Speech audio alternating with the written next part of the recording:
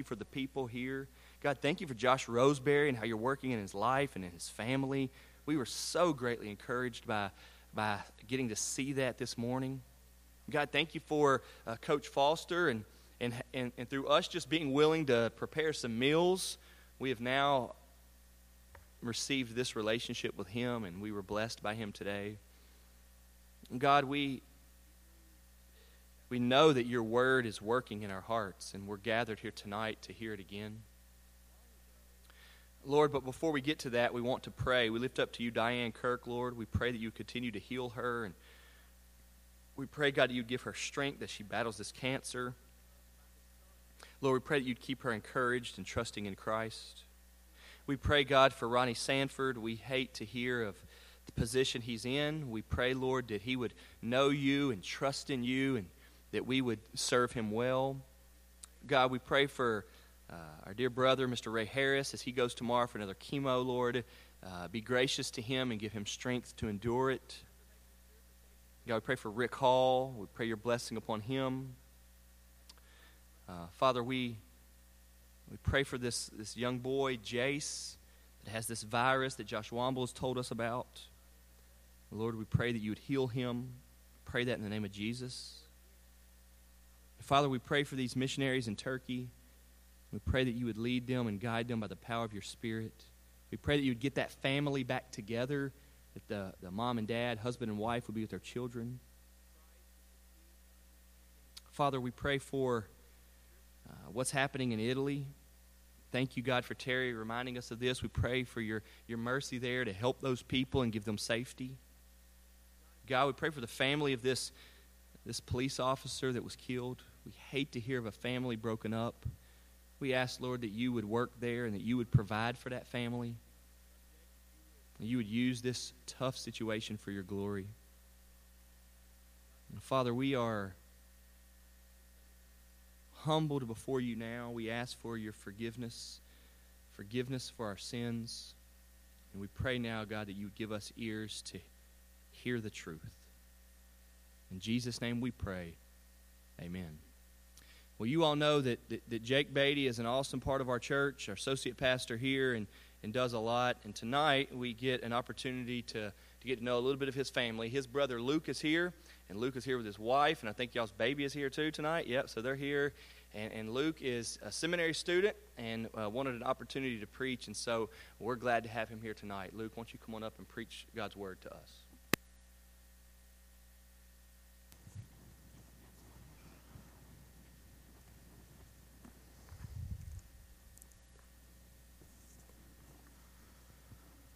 Well, good evening.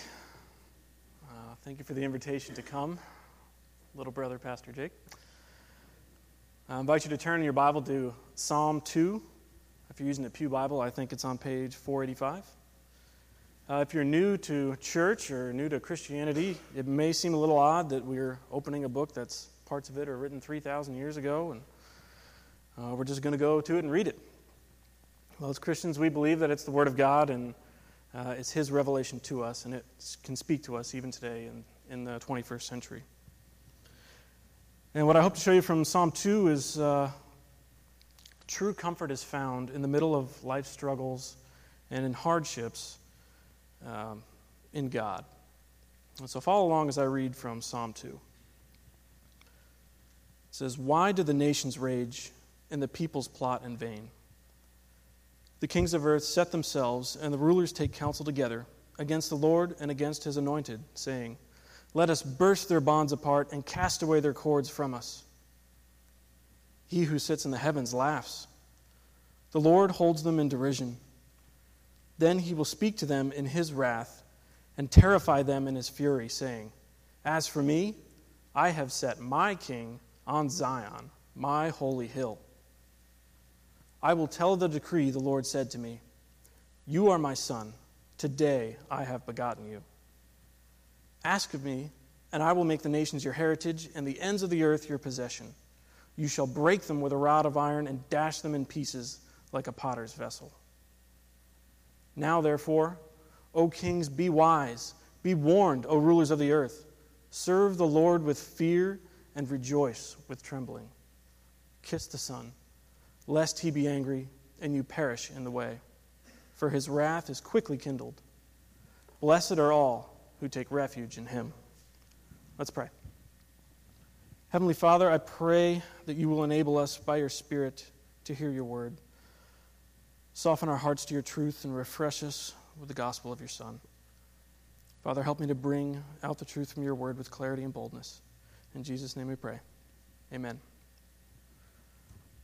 So in the year 203 AD, Perpetua, who was a recent Christian convert, found herself in a Roman arena. She was facing her death for converting to Christianity. This new mother was thrown to the wild beasts for the amusement of those in the stands. And she was finally put to death when they wouldn't kill her with a sword. In the 1760s, just before the American Revolution, in the American colony of Virginia, a Baptist preacher named James Ireland was thrown into prison for preaching without a license. He continued to preach anyway through a grate in his cell, and all the people that were listening to him were beat and whipped by his opponents. His opponents even went so far as to urinate on him as he preached through the grate. And that's just one of over 30 religious persecutions in the colony of Virginia alone. And even this month, a news report came out that gave the status of Christians in North Korea. It said that Christians are routinely sent to political prison camps, and there they are subjected to torture, which includes beatings, being hung on a cross over a fire, crushed under a steamroller, herded off bridges, trampled underfoot, and used as test subjects for medical training and experimentation. People have been raging against God and against his people since Genesis 3, since the Garden of Eden. And Psalm 2 answers the question of why this is so, and it also answers what God is doing about it. So I think it's important when you're looking at Scripture anywhere to ensure that we do so in its context. So Psalm 2 stands at the head of the Psalter, along with Psalm 1, and together they make up an introduction to the entire book. So they introduce themes that if you were going to read through the whole book of Psalms, you would see over and over again, like delight in the Word of God, destruction of the wicked, the enemies of God and his people, the sovereignty of God, and the promise of the coming Messiah. And throughout church history, both of these Psalms have kind of been lumped together quite often. And one of the early church writers was discussing the prefaces to the Psalms, and you can see on Psalm 3, it says, a Psalm of David when he fled from Absalom, his son. It kind of just gives a little bit of detail of what's going on, a little background text, to help you understand what that psalm is about. Well, if you notice, neither Psalm 1 nor Psalm 2 have a preface like that. And what he said is Psalm 1 is easy enough to understand. The righteous flourish, the wicked perish. And about Psalm 2, he said that its preface is Psalm 1. So if we're going to understand rightly what Psalm 2 is saying, it's going to be helpful if we understand what Psalm 1 says. So I just want to take a minute and look at that. One other reason why I think these should be looked at together, if you look at the very first verse of Psalm 1, it starts out, blessed is the man who walks not in the way of the wicked, but his delight is in the law of the Lord. And if you look at the very last verse of Psalm 2, it said that blessed are all who take refuge in him. There's a beatitude at the beginning of the one and at the end of the other, and it kind of bookends them both. And what happens with bookending is everything in the middle of the book, all the pages, somehow, some way to go together. It's up to us to figure out how that is. So here, let's read Psalm 1 and Psalm 2 again, and Psalm 1, verse 1 and 2, and get the context. So, blessed is the man that walks not in the counsel of the wicked, nor stands in the way of sinners, nor sits in the seat of scoffers, but his delight is in the law of the Lord, and on it he meditates day and night. So the psalmist here says that the way to flourish in this life is to find your delight in the law of God, the Word of God, and to avoid the way of the wicked. The psalm ends with a condemnation of the wicked into the coming judgment, and the promise that the righteous, their way will be known by God and they will prosper. So Psalm 2 then opens with a question in light of what Psalm 1 says. It says, so if it's true that the wicked will perish at the coming judgment, and that delighting in and following the Word of God leads to flourishing, then why do the nations rage? Why do people plot against God and his people? And this world is filled with people that hate God and hate his people. So Psalm 2 identifies some of these people as kings and rulers, as you see there in verse 1 and 2. When we think of people who are flourishing, we often think of kings and rulers. These are some of the wealthiest people on earth. So the question is, how can Psalm 1 and how can Psalm 2 both be true at the same time? Let's find out. So I think the main idea of Psalm 2 is this, that no matter the perceived reality around us, God is sovereign and ruling over all, and in him we find ultimate fulfillment and comfort. No matter the perceived reality around us, God is sovereign over all, and in him we find ultimate fulfillment and comfort. Now, Psalm 2 kind of breaks up nicely into 4 different sections where we see 4 different people or groups of people talking, and so that's how we're going to break this apart. So let's take a look at the first 3 verses where we see the kings of the earth speak. So verse 1 through 3. Why do the nations rage and the peoples plot in vain? The kings of the earth set themselves, and the rulers take counsel together against the Lord and against his anointed, saying, let us burst their bonds apart and cast away their cords from us. So to the earliest hearers, these nations that they were talking about are most likely the Philistines.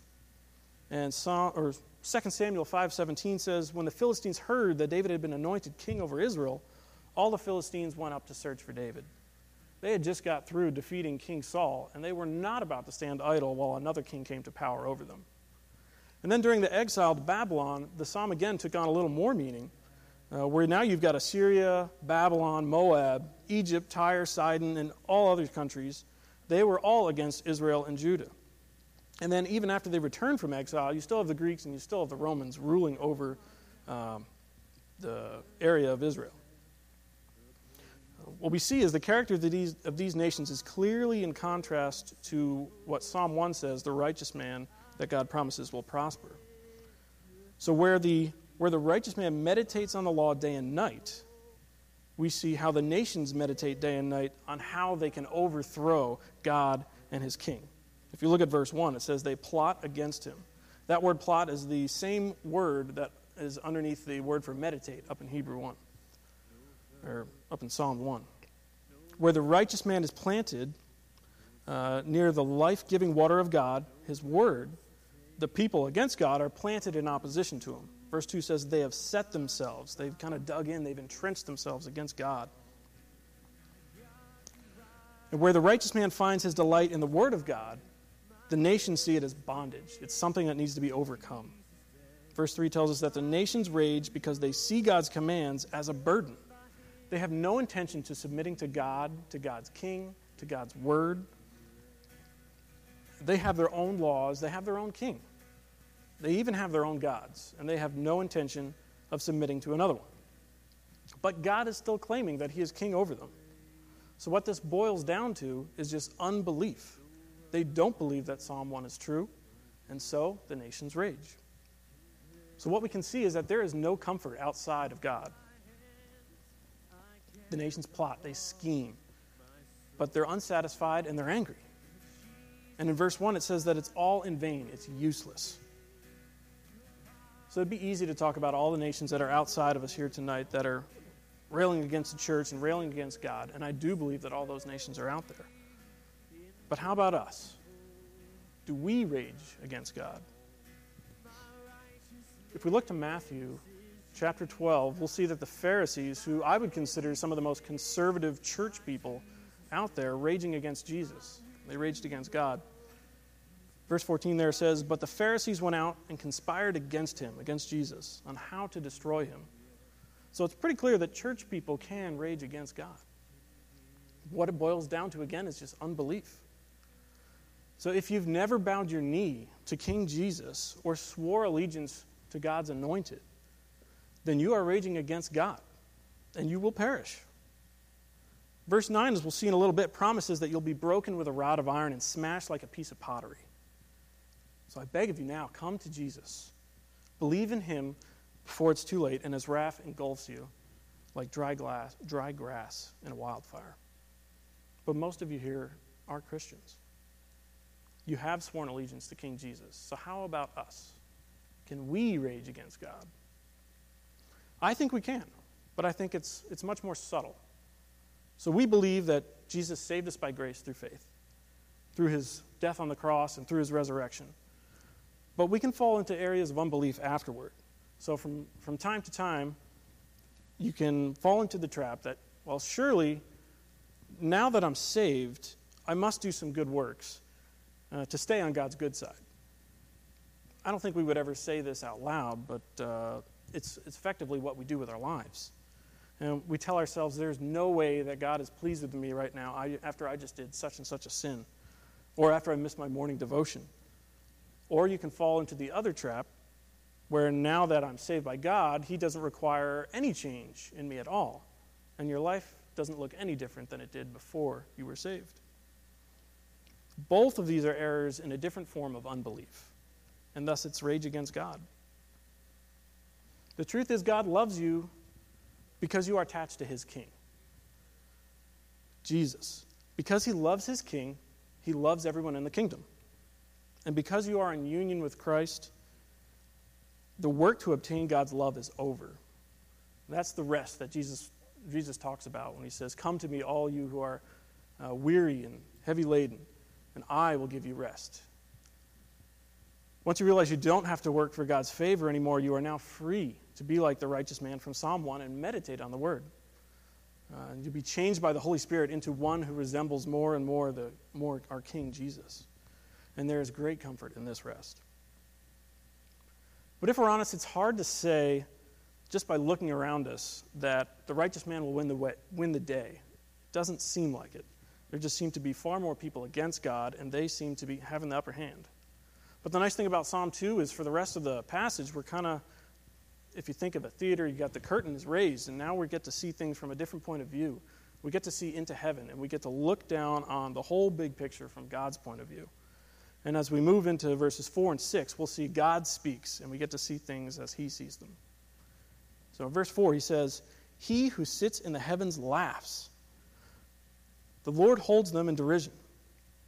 Then he will speak to them in his wrath and terrify them in his fury, saying, 'As for me, I have set my king in Zion,' or on Zion, my holy hill."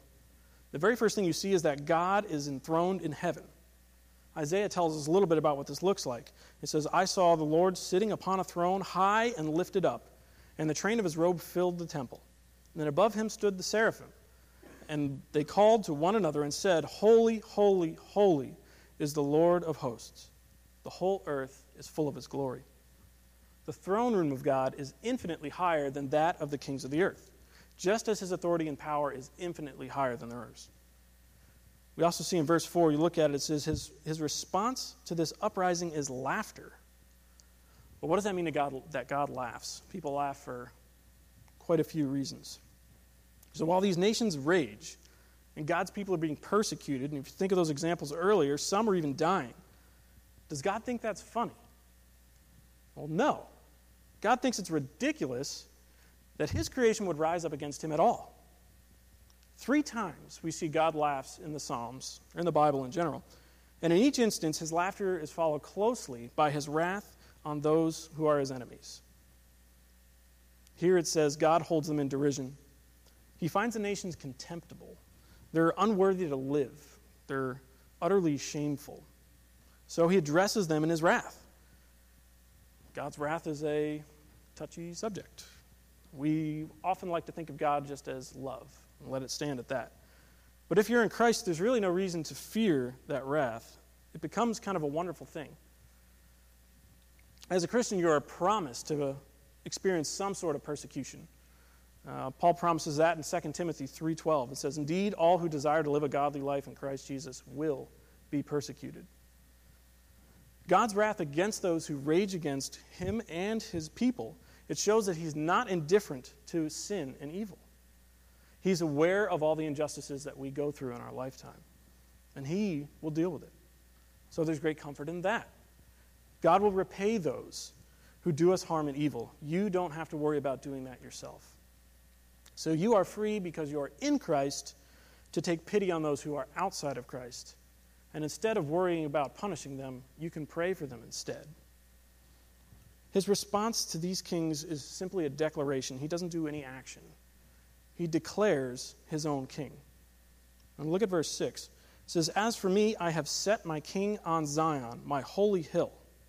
So this is just one king that God sets up against all the kings and the rulers of the world. God's power is not in numbers, but it's in his speech. Whatever he says happens. So when God sets his king, he's immovable. Verse 6 also says, he set his king on Zion, on his holy hill. Now, Zion signifies a couple different things throughout the Bible. Most times it just means Jerusalem. But it means a little bit more here that it's the dwelling place of God, not necessarily just Jerusalem. But so as the dwelling place of God, Zion is seen as a place which is immovable. If God's there, nobody's going to be able to conquer God. By placing his king there, by placing his king in Zion, God is declaring that he is setting his immovable king on his unconquerable mountain. No king is ever going to be able to assail it. It's like he's just taunting them. He's like, go ahead. Come on.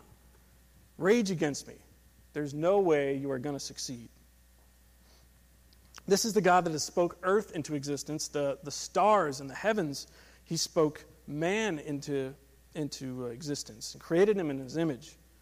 Whatever God declares will happen. But look at verse 6 again. "I have set my king on Zion, my holy hill." I think an important thing to note about God's king is that he rules from God's presence. So if Zion does mean that it's God's presence, his king rules from there. Having a powerful king who's unconquerable, it's only good if that king is good. So if it's Joseph Stalin that God places in this place of power, that is not a good thing. There's no term limits for kings.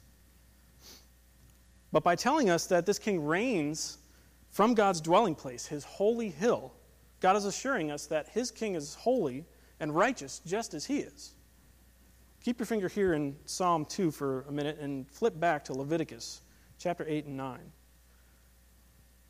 Here, Moses tells us what had to take place in order for Aaron and his sons just to merely enter the presence of God. In chapter 8, you're going to see different sacrifices were taking place all week leading up to Aaron being able just to enter into that presence. And it's gallons upon gallons of blood from different animals had been shed already up to this point that we're going to read. So look with me in chapter 8, Leviticus chapter 8, 33 through 35. And in there, Moses says, "You shall not go outside of the entrance of the tent of meeting for 7 days, until the day of your ordination are complete. For it will take 7 days to ordain you.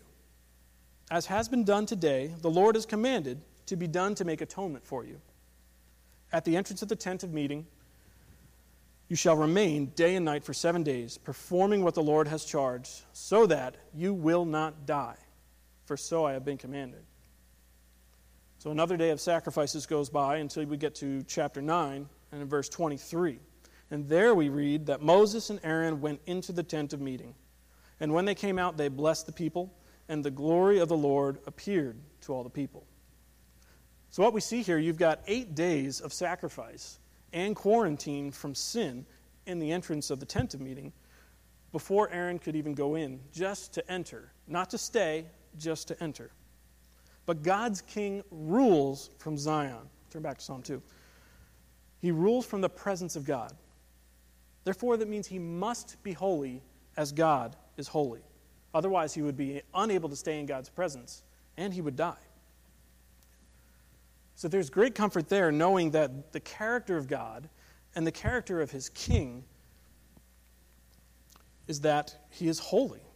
This immovable God is completely holy. So now the big question is, who is this king? Who is God's anointed? The word anointed there that we saw in verse 2 is the same word that you often hear translated either Messiah in the Old Testament or Christ in the New Testament. It's a term that means kingship. For Israel, this meant like the Davidic kings. So you had David and you have Solomon. These were both pretty great kings in the history of Israel. But neither one of them really had the holiness of God. Both of them had pretty substantial moral failures. Every other king in that line were pretty much complete failures compared with these two. So to whom is this psalm referring to ultimately? The Jews found encouragement in their exile that God would one day send the Messiah. But the thing is, they're still waiting. The difference between Jews and Christians is that we know who the Christ is. And that's who's about to speak. So look at verses 7 through 9, and we'll see what God has declared to the Messiah. So verse 7 through 9 says, I will tell the decree. The Lord said to me, so God has said to his king, you are my son. Today I have begotten you. Ask of me, and I will make the nations your heritage, and the ends of the earth your possession. You shall break them with a rod of iron and dash them in pieces like a potter's vessel. So God has given a decree to his anointed, and in it he declares three things. He declares who who the king is, the extent of his kingdom, and what he is to do. So God declares that this king is his son. What does that mean? In Exodus 4:22, God refers to Israel as his firstborn son. And it shows an intimate relationship between God and his people, kind of a preeminence. Also in the background of this verse is the covenant that God made to David when he makes him king. And that's kind of what this verse would have meant to Israel. And if you look at 2 Samuel 7:14 through 16, God speaks to David about his offspring.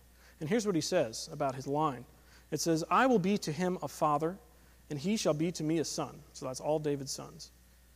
When he commits iniquity, I will discipline him with the rod of men, with the stripes of the sons of men. But my steadfast love will not depart from him. And your house and your kingdom shall be made sure forever before me. Your throne shall be established forever. These verses say that David and his sons will be sons of God. It refers to everyone from Solomon up to the person who is currently seated on the Davidic throne today. Your house and your kingdom shall be made sure forever, and your throne shall be established forever. God declares this king is in the line of David. So the New Testament in Acts specifically says that this refers to Jesus. Acts 4:27, after it directly quotes the first two verses of Psalm 2, it says, for truly in this city were gathered together against your holy servant Jesus, whom you anointed, both Herod and Pontius Pilate, along with the Gentiles and the people of Israel. So all the nations, including Israel, conspired against God and his anointed, Jesus. Here and in other places, the New Testament goes into pretty great lengths to show that Jesus is the king in this Davidic line. If you want evidence of that, go read the genealogy at the beginning of Matthew, and that's what that's all about. So what is the extent of his kingdom? How big is this kingdom? As a son of God, in the line of David, he was given an inheritance. God claims that all the nations of the earth belong to him. In verse 4, God's throne is in heaven. It's above the earth, and everything underneath it is in his dominion. And he gives all this dominion to his king. So the whole earth is Christ's possession. And what is he going to have this king do? Well, if you look at verse 9, he will break them with a rod of iron and dash them in pieces like a potter's vessel. So all the people, all the earth is God's inheritance, and he's going to act out his wrath as king. So all the nations that have gathered together against God will be dashed into pieces by God's king. Psalm 1 calls them the chaff that will be driven away. Pottery doesn't stand a chance against an iron rod, and neither does anyone who opposes God. So we've established that all sinful people rage against God, and now we know that in his wrath, God is going to send his king to put down the rebellion. But in this final section, now we see the text take a surprising turn, something we wouldn't expect. And this is where the king speaks to the people, asking them to think in wisdom. So verses 10 through 12 says, now therefore, O kings, be wise. Be warned, O rulers of the earth. Serve the Lord with fear and rejoice with trembling. Kiss the Son, lest he be angry, and you perish in the way, for his wrath is quickly kindled. Blessed are all who take refuge in him. So it starts off with a warning. Verse 10, now therefore, O kings, be wise, be warned, O rulers of the earth. Essentially telling them how you are acting is not wise. Your rage against me is not wise. And then the turn. So up until now, there was zero hope for anyone who's ever raged against God. But now we're told in verse 11, now we're told to serve the Lord with fear and rejoice with trembling. When I was first reading this, it struck me as quite odd that God would give his king an inheritance just to destroy them, wipe them out right away. And so the good news here is that before God's king destroys the nations, he makes an appeal to them to serve God with fear instead. So there's a chance for us to change our ways, to serve God, and to submit ourselves to his Son. And that's the idea behind verse 12, where you see kiss the Son. So whether this is an image of kissing the ring of the king or bending down and kissing his feet, it's the idea that you're recognizing his authority over you, his right to rule us. And comfort comes in submitting to a sovereign God and his king. Doing so enables us to escape the wrath that is rightly due us for our sin. But we said earlier that God was going to punish sinners through this king. These are the people that are doing Christians harm. This king was supposed to punish those people. Now he's just going to let them off the hook? The truth is that this whole story is not revealed in Psalm 2, and it won't be until you get to the New Testament. Before God sends his king to destroy the nations that rise up against him, he sent his Son to take their place. So God sent his eternal Son, Jesus. He sent him to the earth to rescue sinners. And even though he is perfect and holy, and is able to live in the presence of God without being cast out or being put to death, God sent him to the cross to die for the sins of the nations. And just as we saw Aaron had to make sacrifices for the sins of him, for the sins of the people, before he can enter into the presence of God and bring the glory of God to the people, Jesus made himself a sacrifice so we could come into the presence of God. And now that he is risen from the dead, all who bow down in repentance of their sins, submitting to Jesus, are forgiven. And they're free to serve the king, and they escape the wrath that is coming. For those who still refuse to pay homage to the king, though, his anger is still on you, and you will perish in his wrath. No one knows how much longer there is until he carries out the charge given to him by God. Verse 12 tells us that, for his wrath is quickly kindled. We don't know how much time is left before he carries out verse 9 and strikes the nations with the rod. But what we do know is sure is that the sentence will be carried out. Since God has spoken it, since God has declared it, nothing can be more sure. So what should our response be to Psalm 2? What does God want us to do as a result of hearing and reading this? Look at the last sentence of the psalm. It says, "Blessed are all who take refuge in him." And I think that's the biggest thing that God wants us to do. He wants us to take refuge in God. There's enemies all around us, and it's true that Satan is prowling around like a lion looking for someone to devour. But as we see, that's not the entire story. God is up above, ruling and reigning over everything. We do suffer in this life as Christians, but we have a holy God who knows everything that we're going through and has appointed a king to deal with it. He's going to deal with all our enemies either in grace or in wrath.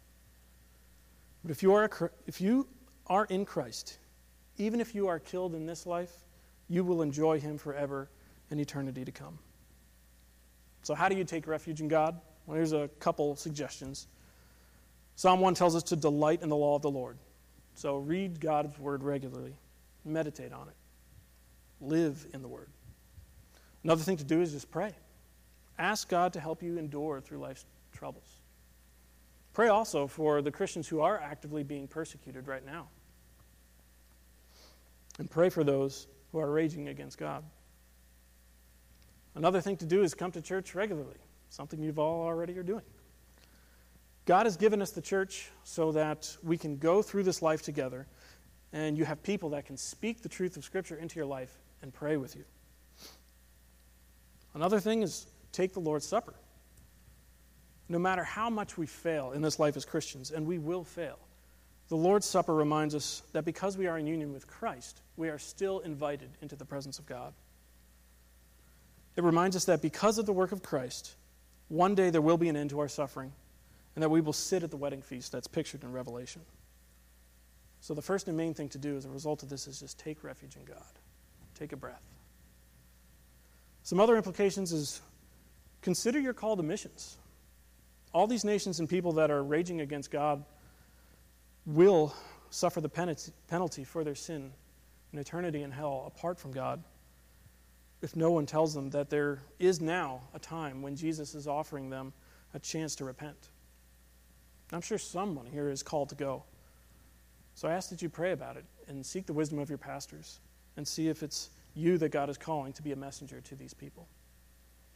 But even if you're not called, there's still plenty of people here in Fairdale that need to hear the good news that God is saving guilty sinners. Share the news with your friends and your family, knowing that nothing is more sure than that God wants to save sinners. And one thing you should not do as a result of hearing this is don't put your trust in the kings of the earth. It's an easy trap to fall into because these are the ones we can see, we can hear them all the time, and they look and they sound powerful. But the truth is, the way of the wicked will perish. Don't look for them to change your circumstances. Instead, look to Christ, who is seated up at the right hand of God, enthroned in heaven, ruling over all. He has made a way for sinners to repent of their sins and to find refuge from the coming wrath. True comfort is found only in union with the sovereign God and his King. Let's pray. Father, we thank you that before you sent your Son to judge us, you sent him to save us for your glory. And we pray by your Spirit you would comfort us and mold us more into the image of your Son. And it's in Jesus' name we pray. Amen.